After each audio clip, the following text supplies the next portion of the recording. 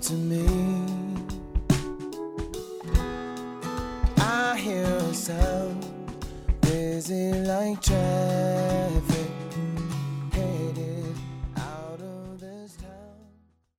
Hello and welcome to Office Hours on KUCI, the show bringing you cutting-edge research from professors and grad students from all fields. I'm Sibel Kaler, and this week, returning for the second time to Office Hours in perfect timing for Labor Day, is Dr. Keith Danner, a lecturer, teacher of writing, and union organizer from UC Irvine, and the local president of UCAFT, here to talk about socialism and how it could shape the future of America. So, socialism can mean many different things depending on who you ask. How would you define it? The main thing for me is that socialism has to do with economic democracy, right? So we live in a limited political democracy. We get to vote for who the president is, although the electoral college means that it's not actually fully democratic.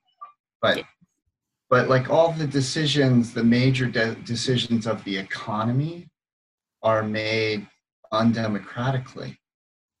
And a socialist society for me would mean that the major decisions about the economy are made democratically, that working people get to decide these things.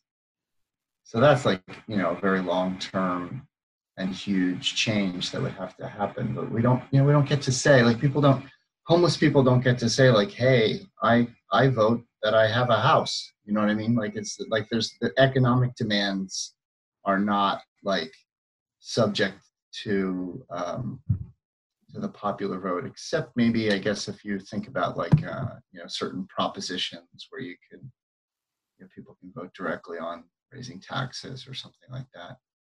But mostly we don't have economic democracy. We don't get to decide, wait a second, my working conditions are making it actually hard for me to deliver the kind of education that I want. All of my colleagues who are teachers agree with that.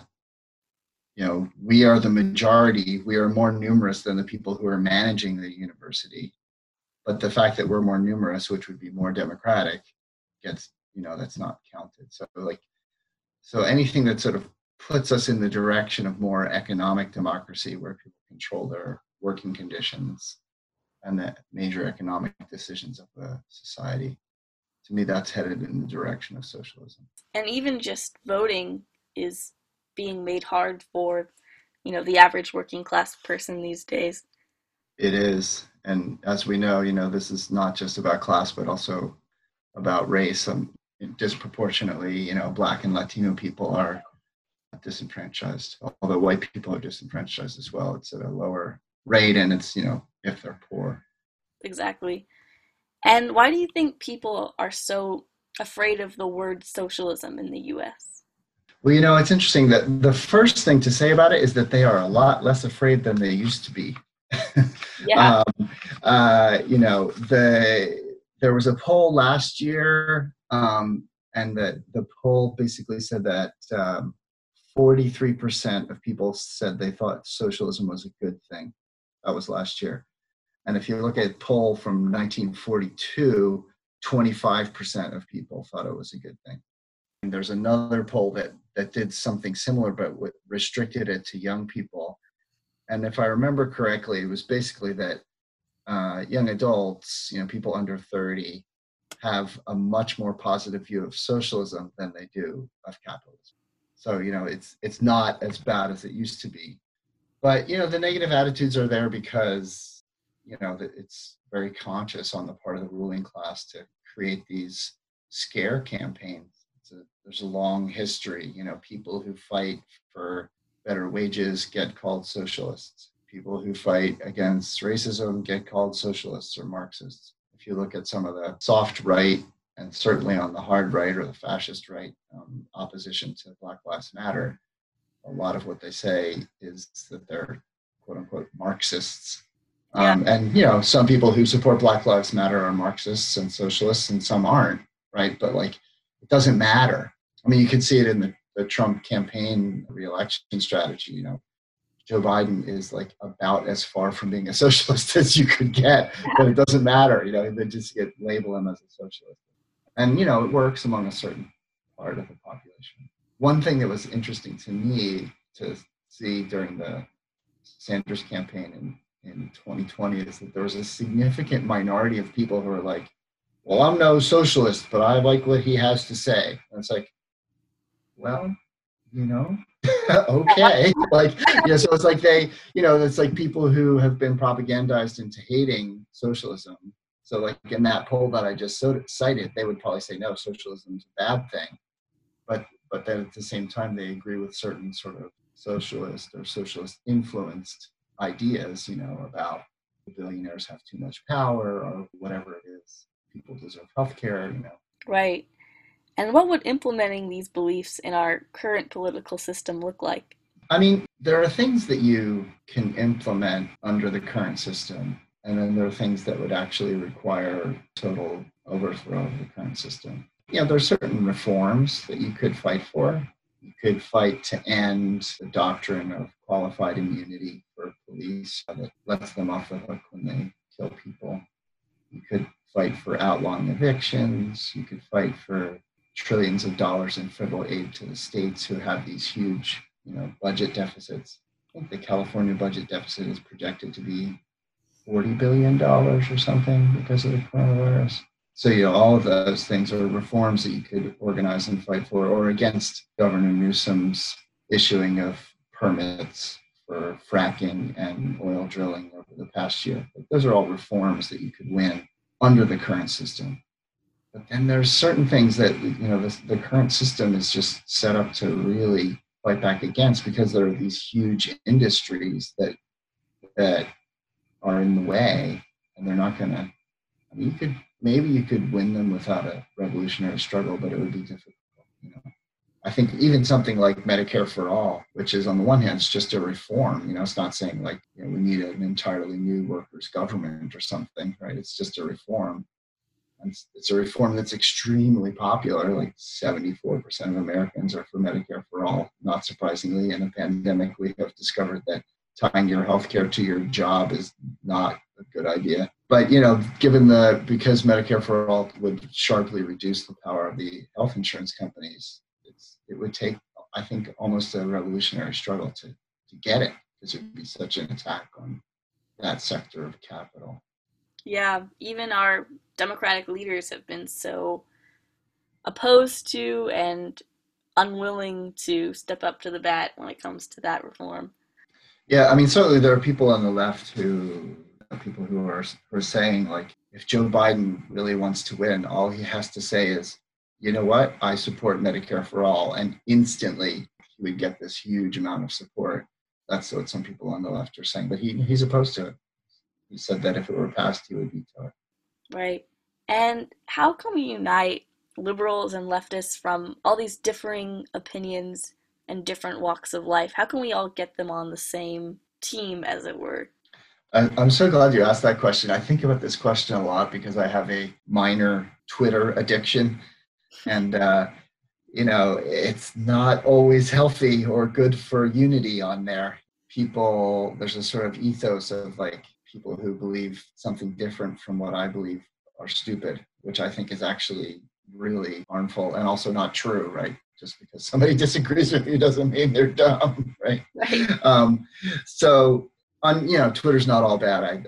I quite enjoy some of my interactions with people on climate Twitter and sort of far left politics too. But it doesn't, the best place for unity, I think, is there's two places. One is in the workplace, and the other is inside of movements, right? In the workplace, if I'm a Joe Biden voter supporter and you are a revolutionary socialist, on Twitter we might be mean to each other, but in the workplace we might say, like, wait a second, we have sort of working conditions and things that we need to figure out about fighting against this healthcare premium increase, and we need to figure out what we can do to increase job security for everyone. So like the unity is just a lot more concrete. In the workplace, it's like you have concrete demands that you can organize around. and that makes unity easier. Now, you don't want to hide the fact that you have disagreements, and somebody who has sort of Biden-leaning politics might think differently about how you fight for these things that you need. But you work it out, and you sort of learn what works best, because you either win it or you don't win it. You know what I mean? So it's I think it's sort of, it can result in a healthier political debate, and that's the trick. Like, how do you remain unified but not hide those places where you disagree? I think the easiest place is like, okay, we have this demand. We want our employer to not increase our healthcare premiums. All right. Right. So then you sort of, you can form a relationship around that, and you can sort of fight around that, and then have healthy political discussions about where you disagree, which are difficult, but can happen. And then the other place is in, when you're organizing, like if you were in an organizing meeting for Black Lives Matter or something like that, there might be disagreements about what needs to be done. Do we need to confront the police? Do we need to avoid the police? Do we need to confront the organized fascists? Do we need to hold a cross-town event away from the fascists? There's all kinds of different things that you can debate, and because it can be difficult, right? Because, if it feels like an existential thing, which a lot of these things are kind of existential, it can feel like if we don't do it my way, we're all going to die, which makes it hard to listen to other people's points of view. But I think that's what it just requires a certain amount of focused listening to people who are your comrades, even if they don't totally agree with you. Focusing on the goals, the shared goals, rather than the differences. Yeah, I mean, and the trick is that sometimes the differences mean that you think they're different ways to get to those goals, and that's when it gets tricky. Like, wait, no, that's not how we do it. Right. So you mentioned socialism getting more popular in recent years. Do you think we can thank Bernie Sanders for that? Bernie crystallized a lot of it, and there's the sort of excitement around the election of AOC and Ilhan Omar. Definitely crystallized a lot of that, because it made people think like that these things could be said. And there was something about the way in which Bernie ran this campaign, which was so class conscious, not funded by billionaire backers, and sort of calling people's attention to that. So it's like, on the one hand, it's Bernie, and on the other hand, it's just this sort of fact of this stage of capitalism, like this massive inequality. It's almost inevitable that some people would say, wait a second, this is really wrong. And my politics are not exactly the same as Bernie's, but I really think it did make a difference. It made it sort of less stigmatized. So it makes me wonder, I don't know if it's going to work for Trump to label Biden a socialist. Right. So it's like, it may, but I don't know. It's a little bit like the boy who cried wolf, like every time you say something good, well, we need healthcare, socialist, it's like, wait a second, it could backfire. Right. And going off that, in your opinion, do you think that the Democratic Party is mostly invested in maintaining the capitalist status quo, or could it be kind of shifted further left and used as a platform? That's a big debate. I think it probably is what it is. Like, if you look at the history of the Democratic Party, it's most obvious when you think about foreign policy. Democratic administrations have been as likely as Republican ones to start wars or depose foreign leaders or engage in assassinations or organize counterinsurgencies or try and mess up the labor movements of foreign countries. I mean, that's been pretty bipartisan throughout U.S. history. I mean, in the first 80, 90 years of the last century, every single war was under a Democratic president. Domestically, it's sort of less clear because the record is sort of different, because the most progressive things that we still have from past fights, basically from Democratic administrations, like if you think about like the Voting Rights Act, because under LBJ, or the establishment of Social Security under FDR. So people would point to that and say, well, look, these are things that were brought to us by Democrats. And it's true, they signed the bills. But I guess I would say like they signed the bills because there was huge social movements pushing them to sign those bills. They were, I think you could argue that they were afraid.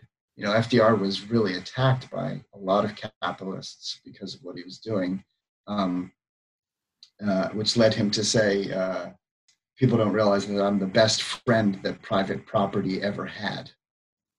And the way that I interpret that is like, look, I'm giving these reforms because if I don't give these reforms, there are powerful forces from below that might give us revolution, right? So, you know, I do think that even at its most radical, the history of the Democratic Party has been to sort of to maintain order. You know, another example that people sometimes cite is that Robert Kennedy, who I think he was Attorney General at the time under his brother, said to the Freedom Riders, you know, the civil rights people, you know, he said, "Stop! Look, if you stop this grassroots organizing, if you stop your freedom riding and sitting in, and I think he used the word shit. If you stop this shit, I'll get you voting rights." And so, like, that's just always what they want to do is like stop the movements and get us to vote.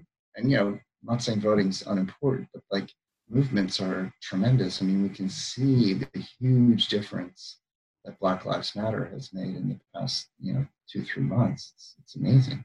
So yes, I basically think that the Democratic Party is what it is, although, you know, it's a question, you know, like because Bernie didn't take corporate money, like would that make it so that it was not a corporate party? I'm not sure. That's an interesting question. And going off of that, do you think that the answer to bringing about change is electing more socialists like AOC in the Democratic Party?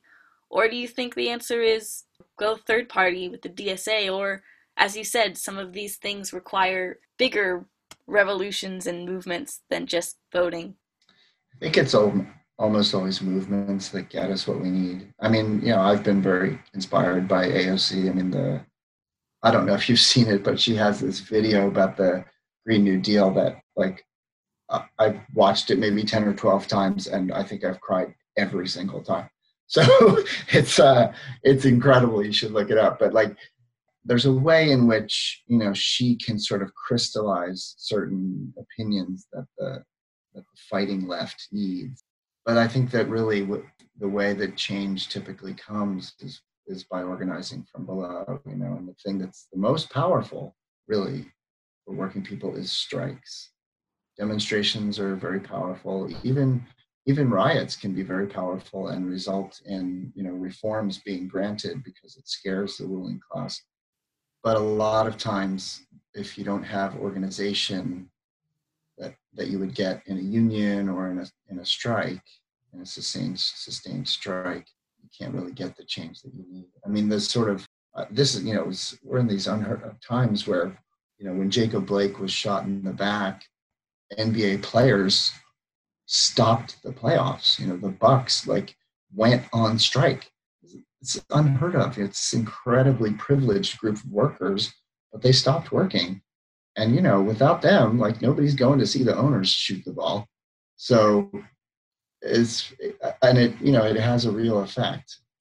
I mean, one of the things that they won was these stadiums across the country being turned over to being voting stations, which is obviously very important when you have an election in a pandemic for people to have huge spaces to be able to vote in.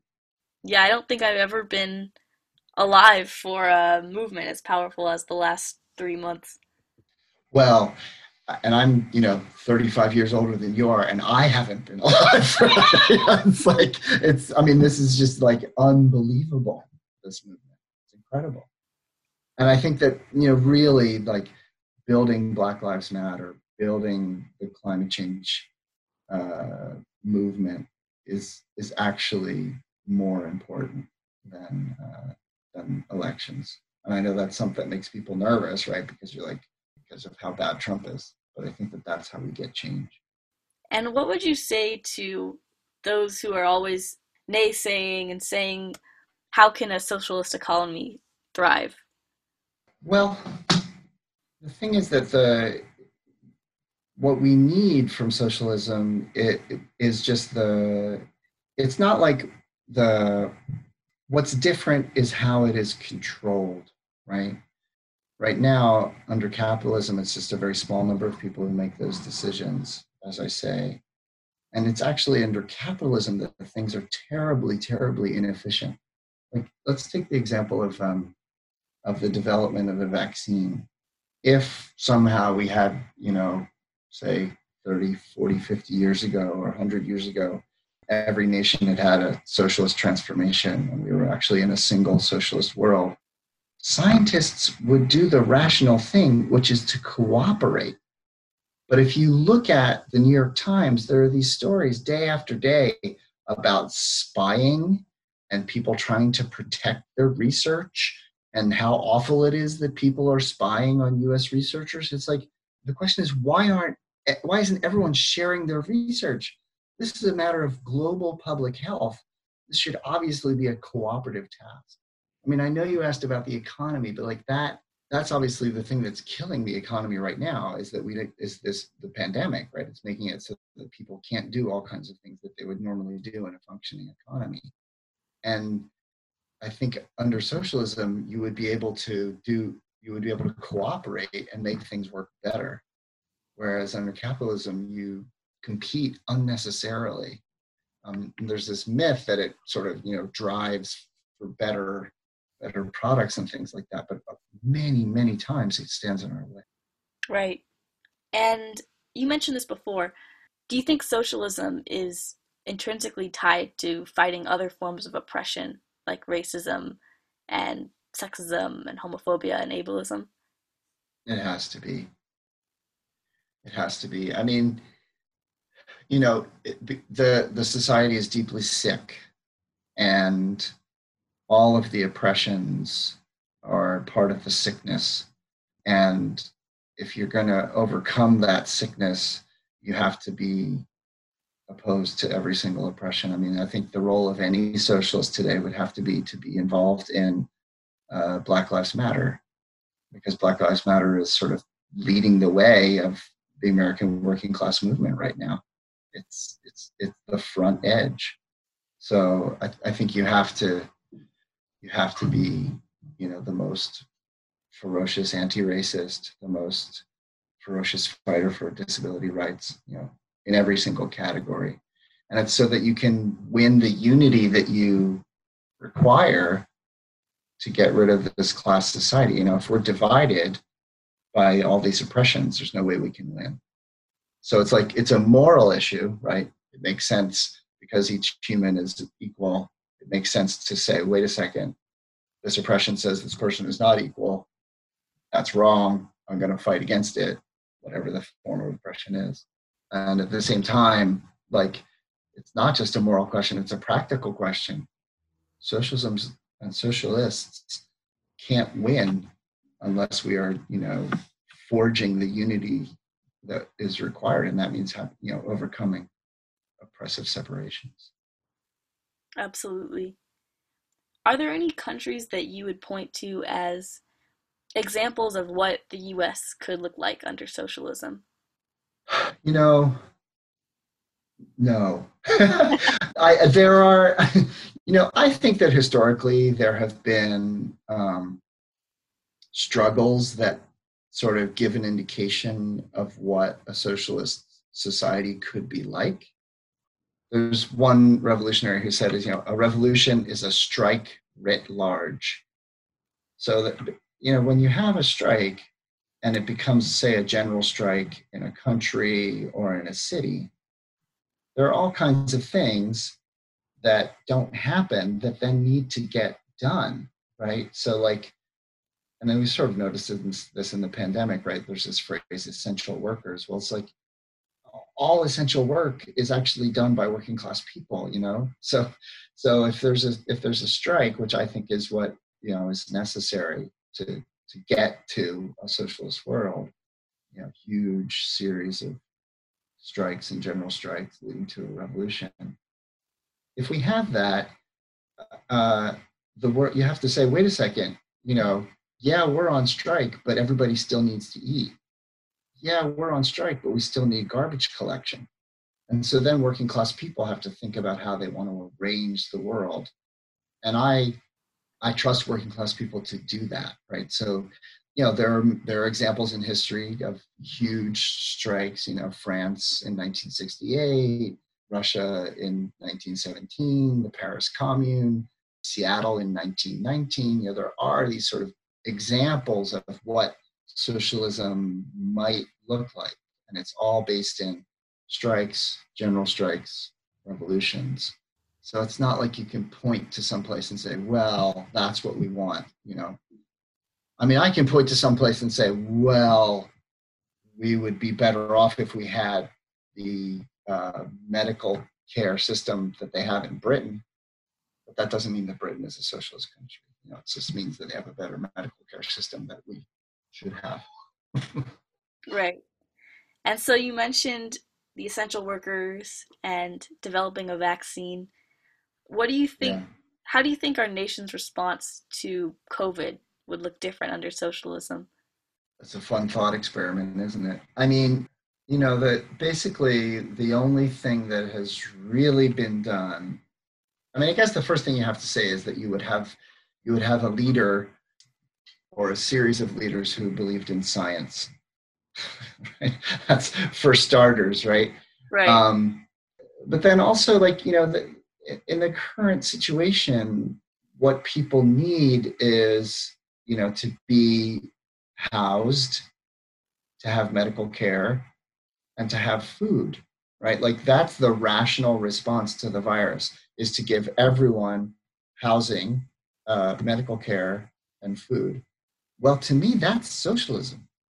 like that is in fact what socialism demands, is that every single person be housed, fed, and have medical care.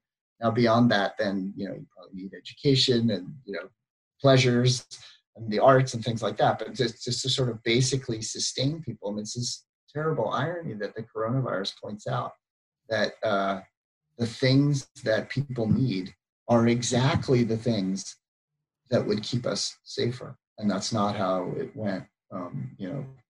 What do people get? A $1,200 check. And I previously interviewed you on this show about climate change. Could you talk a little bit about the Green New Deal and, how socialism would respond to climate change? Let's see. I mean, the Green New Deal is a reform. So earlier we were talking about reforms on the one hand and sort of revolutionary change on the other hand. But the Green New Deal is such a major, major change that it's almost revolutionary in and of itself. It's going to require a huge movement in order to get it, right? Because we don't have socialism. I mean, here's the thing, because the section of the economy that involves fossil fuels is like $14 trillion in infrastructure and resources that are, oil and coal and stuff that's still in the ground. On the one hand, it's a huge amount, and on the other hand, it's only part of the capitalist economy.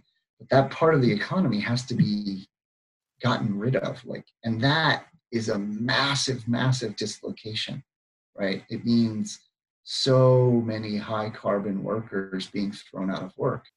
And so the Green New Deal says, well, look, there's no way we're going to win that unless we have a huge, huge multi-trillion-dollar jobs program that will hire high carbon workers into low carbon jobs. And there are many low carbon jobs that we'll need doing, everything from wetland restoration to building electric buses. So all of that work needs to be subsidized with massive amounts of money from the federal government. And that's what they should be doing right now, right? Because we're actually in a situation where tens of millions of people have lost their jobs. They could be given federal jobs that actually, began to shift over to a low carbon economy. And that could even happen, I think, you could have a low carbon economy that was still a capitalist economy. I mean, I would eventually want to be fighting for full socialist equality, but since we need to save the planet first, I'm willing to have a little way station on the way. Yeah.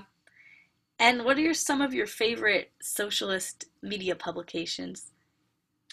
Oh, there's a new website out of Chicago called Rampant, Rampant, and I've been really enjoying their work. It's really terrific stuff.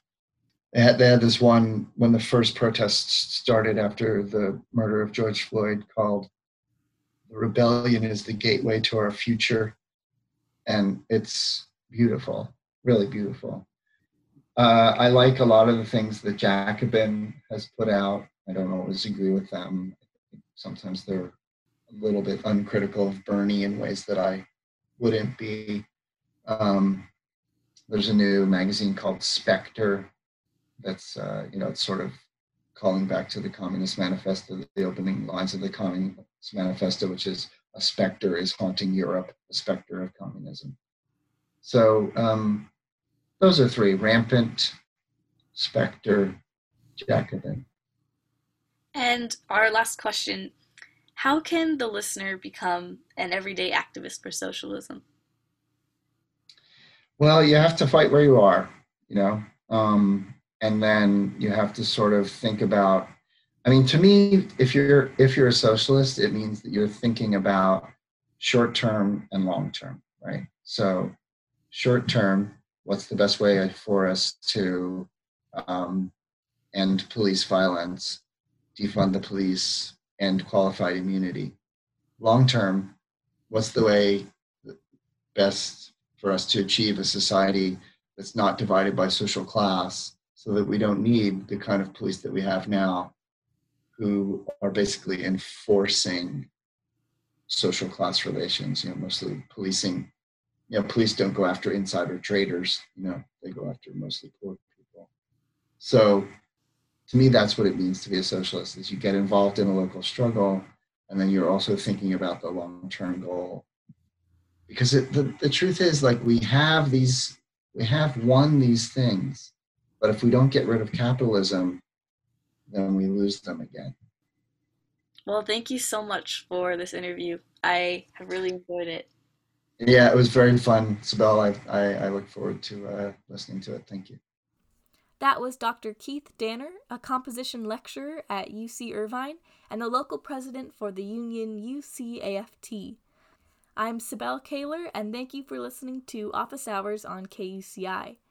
To listen to past episodes or find out more, you can go to our website at bit.ly/officehourskuci. I highly encourage you to get involved, and you can go to blacklivesmatter.carrd.co to see how you can donate and help. If you're listening to this, I hope you have an amazing day. Stay safe and be kind to each other out there.